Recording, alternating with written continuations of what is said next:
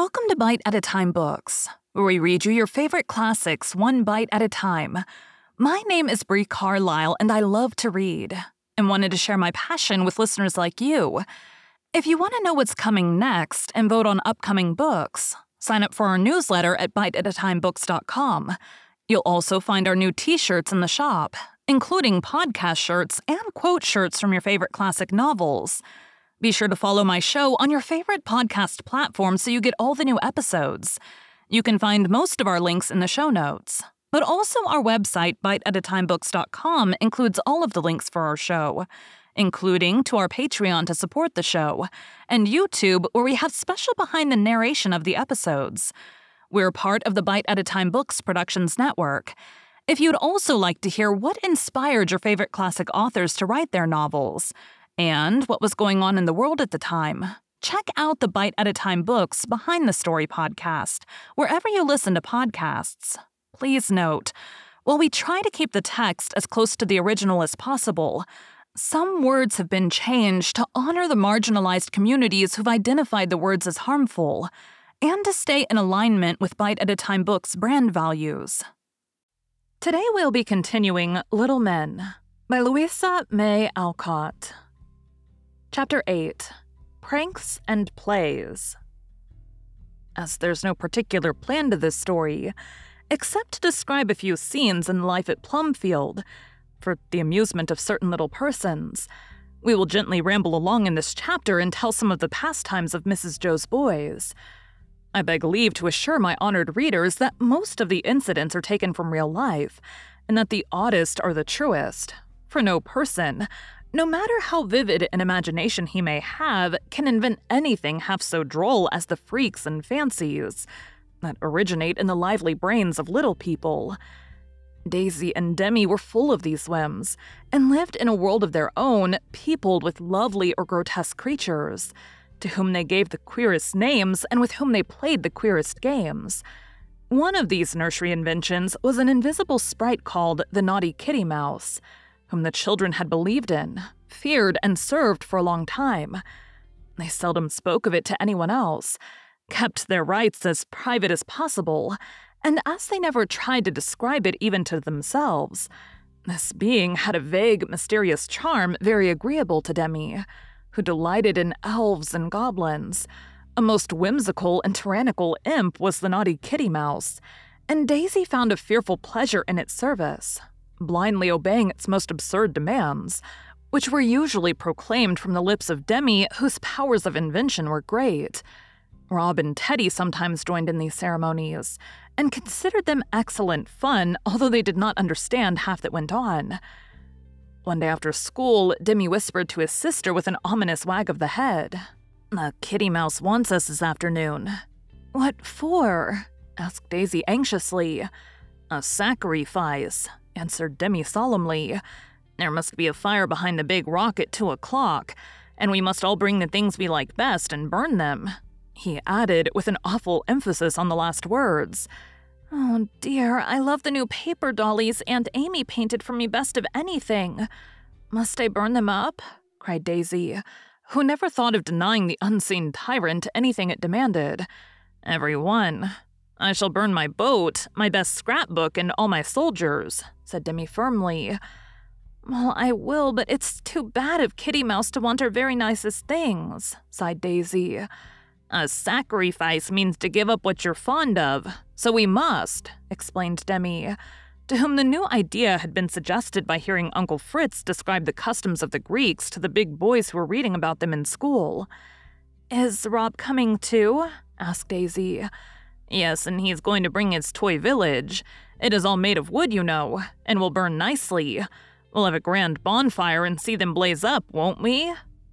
This brilliant prospect consoled Daisy, and she ate her dinner with a row of paper dolls before her as a sort of farewell banquet. At the appointed hour, the sacrificial train set forth, each child bearing the treasures demanded by the insatiable Kitty Mouse. Teddy insisted on going also, and seeing that all the others had toys, he tucked a squeaking lamb under one arm and old Annabella under the other, little dreaming what anguish the latter idol was to give him. "Where are you going, my chickens?" asked Mrs. Joe as the flock passed her door. To play by the big rock, can't we? Yes, only don't do near the pond and take good care of baby. I always do, said Daisy, leading forth her charge with a capable air. Now you must all sit round and not move till I tell you. This flat stone is an altar and I'm going to make a fire on it. Demi then proceeded to kindle up a small blaze as he had seen the boys do at picnics. When the flame burned well, he ordered the company to march round it 3 times and then stand in a circle. I shall begin, and as fast as my things are burnt, you must bring yours. With that, he solemnly laid on a little paper book full of pictures, pasted in by himself. This was followed by a dilapidated boat, and then one by one the unhappy leaden soldiers marched to death. Not one faltered or hung back, from the splendid red and yellow captain to the small drummer who had lost his legs. All vanished in the flames and mingled in one common pool of melted lead. Now Daisy, called the high priest of Kitty Mouse, when his rich offerings had been consumed to the great satisfaction of the children. My dear dollies, how can I let them go? Moaned Daisy, hugging the entire dozen with a face full of maternal woe. You must, commanded Demi, and with a farewell kiss to each, Daisy laid her blooming dolls under the coals. Let me keep one.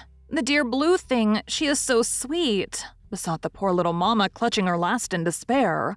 More, growled an awful voice, and Demi cried, That's the Kitty Mouse. She must have everyone quick or she will scratch us. In went the precious Bluebell, flounces, rosy hat, and all, and nothing but a few black flakes remained of that bright band. Stand the houses and trees round, and let them catch themselves. It'll be like a real fire then, said Demi, who liked variety even in his sacrifices. Charmed by this suggestion, the children arranged the doomed village, laid a line of coals along the main street, and then sat down to watch the conflagration. It was somewhat slow to kindle owing to the paint, but at last one ambitious little cottage blazed up, fired a tree of the palm species, which fell onto the roof of a large family mansion, and in a few minutes the whole town was burning merrily. The wooden population stood and stared at the destruction like blockheads, as they were, till they also caught and blazed away without a cry. It took some time to reduce the town to ashes, and the lookers-on enjoyed the spectacle immensely, cheering as each house fell, dancing like wild Indians when the steeple flamed aloft, and actually casting one wretched little churn-shaped lady who had escaped to the suburbs into the very heart of the fire. The superb success of this last offering excited Teddy to such a degree that he first threw his lamb into the conflagration, and before it had time even to roast, he planted poor Annabella on the funeral pyre. Of course she did not like it, and expressed her anguish and resentment in a way that terrified her infant destroyer. Being covered with kid, she did not blaze, but did what was worse. She squirmed. First one leg curled up, then the other in a very awful and lifelike manner. Next, she flung her arms over her head as if in great agony. Her head itself turned on her shoulders. Her glass eyes fell out, and with one final writhe of her whole body, she sank down a blackened mass on the ruins of the town. This unexpected demonstration startled everyone and frightened Teddy half out of his little wits. He looked, then screamed and fled toward the house, roaring "Mar-mar" at the top of his voice. Mrs. Bear heard the outcry and ran to the rescue, but Teddy could only cling to her and pour out in his broken way something about poor Bella hurted, a draped fire, and all the dollies dorn. Fearing some dire mishap, his mother caught him up and hurried to the scene of action, where she found the blind worshippers of Kitty Mouse mourning over the charred remains of the lost darling. "What have you been at? Tell me all about it," said Mrs. Joe, composing herself to listen patiently, for the culprits looked so penitent she forgave them beforehand. With some reluctance, Demi explained their play, and Aunt Joe laughed till the tears ran down her cheeks. The children were so solemn, and the play was so absurd. "I thought you were too sensible to play such a silly game as this. If I had any Kitty Mouse, I'd have a good one who liked you to play in safe, pleasant ways, and not destroy and frighten. Just see what a ruin you have made. All Daisy's pretty dolls, Demi's soldiers, and Rob's new village beside poor Teddy's pet lamb, and dear old Annabella. I shall have to write up in the nursery the verse that used to come in the boxes of toys. The children of Holland take pleasure in making what the children of Boston take pleasure in breaking. Only I shall put Plumfield instead of Boston. We will never again, truly, truly, cried the repentant little sinners, much abashed at this reproof. Demi told us to, said Rob.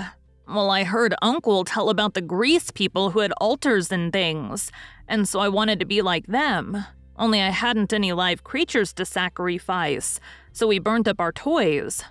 Dear me, that is something like the Bean story, said Aunt Jo, laughing again. Tell me about it, suggested Daisy to change the subject. Once there was a poor woman who had 3 or 4 little children, and she used to lock them up in her room when she went out to work to keep them safe. One day when she was going away, she said, "Now, my dears, don't let baby fall out of window. Don't play with the matches, and don't put beans up your noses." Now, the children had never dreamed of doing that last thing, but she put it into their heads. And the minute she was gone, they ran and stuffed their naughty little noses full of beans just to see how it felt, and she found them all crying when she came home. "Did it hurt?" asked Rob with such intense interest that his mother hastily added a warning sequel, lest a new edition of the Bean story should appear in her own family. "Very much, as I know, for when my mother told me this story, I was so silly that I went and tried it myself. I had no beans, so I took some little pebbles and poked several into my nose. I did not like it at all and wanted to take them out again very soon, but one would not come, and I was so ashamed to tell what a goose I'd been, I went for hours with the stone hurting me very much. At last the pain got so bad I had to tell, and when my mother could not get it out, the doctor came. Then I was put in a chair and held tight, Rob, while he used his ugly little pinchers till the stone hopped out. Dear me, how my wretched little nose did ache, and how people laughed at me." And Mrs. Jo shook her head in a dismal way, as if the memory of her sufferings was too much for her. Rob looked deeply impressed, and I'm glad to say took the warning to heart. Demi proposed that they should bury poor Annabella, and in the interest of the funeral, Teddy forgot his fright. Daisy was soon consoled by another batch of dolls from Aunt Amy, and the naughty Kitty Mouse seemed to be appeased by the last offerings, for she tormented them no more. Brops was the name of a new and absorbing play invented by Bangs. As this interesting animal is not to be found in any zoological garden, unless Dr. Chualu has recently brought one from the wilds of Africa, I will mention a few of its peculiar habits and traits, for the benefit of inquiring minds. The Brop is a winged quadruped, with the human face of a youthful and merry aspect. When it walks the earth, it grunts. When it soars, it gives a shrill hoot. Occasionally, it goes erect and talks good English. Its body is usually covered with a substance much resembling a shawl, sometimes red, sometimes blue, often plaid, and strange to say, they frequently change skins with one another. On their heads, they have a horn very like a stiff brown paper lamplighter. Wings of the same substance flap upon their shoulders when they fly. This is never very far from the ground, as they usually fall with violence if they attempt any lofty flights. They browse over the earth, but can sit up and eat like the squirrel. Their favorite nourishment is the seed cake. Apples are also freely taken, and sometimes raw carrots are nibbled when the food is scarce. They live in dens when they have a sort of nest, much like a clothes basket, in which the little Brops play till their wings are grown. These singular animals quarrel at times, and it is so on these occasions that they burst into human speech, call each other names, cry, scold, and sometimes tear off horns and skin, declaring fiercely that they won't play. The few privileged persons who have studied them are inclined to think them a remarkable mixture of the monkey, the sphinx, the rock, and the queer creatures seen by the famous Peter Wilkins.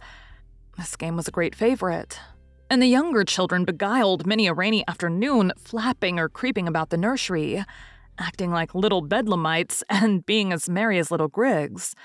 To be sure, it was rather hard upon clothes, particularly trouser knees and jacket elbows, but Mrs. Bear only said as she patched and darned, "We do things just as foolish and not half so harmless. If I could get as much happiness out of it as the little dears do, I'd be a Brop myself." Nat's favorite amusements were working in his garden and sitting in the willow tree with his violin, for that green nest was a fairy world to him, and there he loved to perch, making music like a happy bird. The lads called him Old Chipper because he was always humming, whistling, or fiddling, and they often stopped a minute in their work or play to listen to the soft tones of the violin, which seemed to lead a little orchestra of summer sounds. The birds appeared to regard him as one of themselves, and fearlessly sat on the fence or lit among the boughs to watch him with their quick, bright eyes. The robins in the apple tree nearby evidently considered him a friend, for the father bird hunted insects close beside him, and the little mother brooded as confidingly over her blue eggs as if the boy was only a new sort of blackbird, who cheered her patient watch with his song. The brown brook babbled and sparkled below him. The bees haunted the clover fields on either side. Friendly faces peeped at him as they passed. The old house stretched its wide wings hospitably toward him, and with a blessed sense of rest and love and happiness, Nat dreamed for hours in this nook, unconscious what healthful miracles are being wrought upon him. One listener he had who never tired, and to whom he was more than a mere schoolmate. Poor Billy's chief delight was to lie beside the brook, watching leaves and bits of foam dance by, listening dreamily to the music in the willow tree. He seemed to think Nat a sort of angel who sat aloft and sang. For a few baby memories still lingered in his mind and seemed to grow brighter at these times. Seeing the interest he took in Nat, Mr. Bear begged him to help them lift the cloud from the feeble brain by this gentle spell. Glad to do anything to show his gratitude, Nat always smiled on Billy when he followed him about, and let him listen undisturbed to the music which seemed to speak a language he could understand. Help one another was a favorite Plumfield motto, and Nat learned how much sweetness is added to life by trying to live up to it. Jack Ford's peculiar pastime was buying and selling, and he bid fair to follow in the footsteps of his uncle, a country merchant, who sold a little of everything and made money fast. Jack had seen the sugar sanded, the molasses watered, the butter mixed with lard and things of that kind, and labored under the delusion that it was all a proper part of the business. His stock in trade was of a different sort, but he made as much as he could out of every worm he sold, and always got the best of the bargain when he traded with the boys for string, knives, fish hooks, or whatever the article might be. The boys, who all had nicknames, called him Skinflint, but Jack did not care as long as the old tobacco pouch in which he kept his money grew heavier and heavier. He established a sort of auction room, and now and then sold off all the odds and ends he had collected, or helped the lads exchange things with one another. He got bats, balls, hockey sticks, etc., cheap from one set of mates, furbished them up, and let them for a few cents a time to another set, often extending his business beyond the gates of Plumfield in spite of the rules. Mr. Bear put a stop to some of his speculations and tried to give him a better idea of business talent than mere sharpness and overreaching his neighbors. Now and then, Jack made a bad bargain and felt worse about it than about any failure in lessons or conduct, and took his revenge on the next innocent customer who came along. His account book was a curiosity, and his quickness at figures quite remarkable. Mr. Bear praised him for this and tried to make his sense of honesty and honor as quick, and by, when Jack found that he could not get on without these virtues, he owned that his teacher was right. Cricket and football the boys had, of course, but after the stirring accounts of these games and the immortal Tom Brown at rugby, no feeble female pen may venture to do more than respectfully allude to them.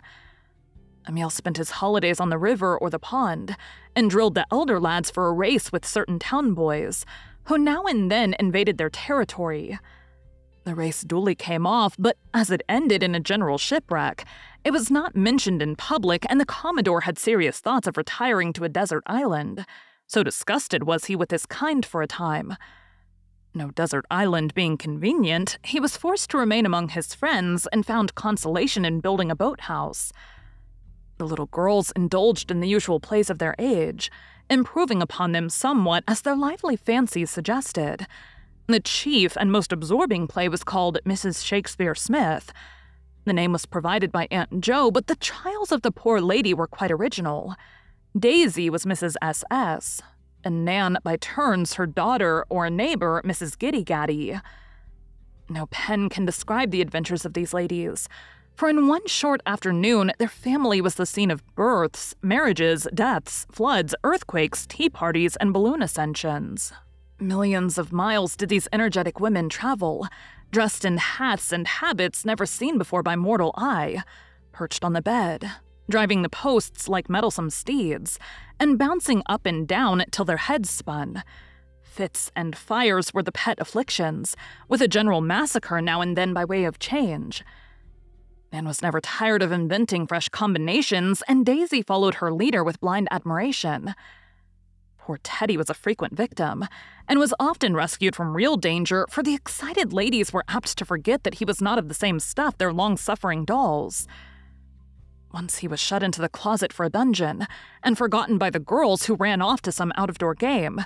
Another time he was half drowned in the bathtub, playing be a cunning little whale.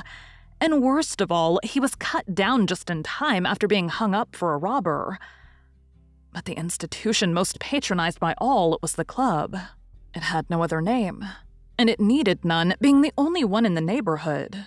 The elder lads got it up, and the younger were occasionally admitted if they behaved well. Tommy and Demi were honorary members, but were always obliged to retire unpleasantly early, owing to circumstances over which they had no control. The proceedings of this club were somewhat peculiar, for it met at all sorts of places and hours, had all manner of queer ceremonies and amusements, and now and then it was broken up tempestuously, only to be re-established, however, on a firmer basis. Rainy evenings, the members met in the schoolroom and passed the time in games, chess, morris, backgammon, fencing matches, recitations, debates, or dramatic performances of a darkly tragical nature. In summer, the barn was the rendezvous, and what went on there no uninitiated mortal knows. On sultry evenings, the club adjourned to the brook for aquatic exercises, and the members sat about in airy attire, frog-like and cool. On such occasions, the speeches were unusually eloquent, quite flowing, as one might say. And if any orator's remarks displeased the audience, cold water was thrown upon him till his ardor was effectually quenched. Franz was president, and maintained order admirably, considering the unruly nature of the members. Mr. Bear never interfered with their affairs, and was rewarded for this wise forbearance by being invited now and then to behold the mysteries unveiled, which he appeared to enjoy much. When Nan came, she wished to join the club, and caused great excitement and diversion among the gentlemen by presenting endless petitions, both written and spoken, disturbing their solemnities by insulting them through the keyhole, performing vigorous solos on the door, and writing up derisive remarks on walls and fences, for she belonged to the irrepressibles. Finding these appeals in vain, the girls, by the advice of Mrs. Joe, got up an institution of their own, which they called the Cozy Club. To this, they magnanimously invited the gentlemen whose youth excluded them from the other one, and entertained these favored beings so well with little suppers, new games devised by Nan, and other pleasing festivities, that one by one the elder boys confessed a desire to partake of these more elegant enjoyments, and after much consultation, finally decided to propose an interchange of civilities. The members of the Cozy Club were invited to adorn the rival establishment on certain evenings, and to the surprise of the gentlemen, their presence was not found to be a restraint upon the conversation or amusement of the regular frequenters, who could not be said of all clubs, I fancy. The ladies responded handsomely and hospitably to these overtures of peace, and both institutions flourished long and happily. Thank you for joining Bite at a Time Books today, while we read a bite of one of your favorite classics. Again, my name is Brie Carlisle, and I hope you come back tomorrow for the next bite of Little Men. Don't forget to sign up for our newsletter at biteatatimebooks.com and check out the shop. You can check out the show notes or our website, biteatatimebooks.com, for the rest of the links for our show. We'd love to hear from you on social media as well.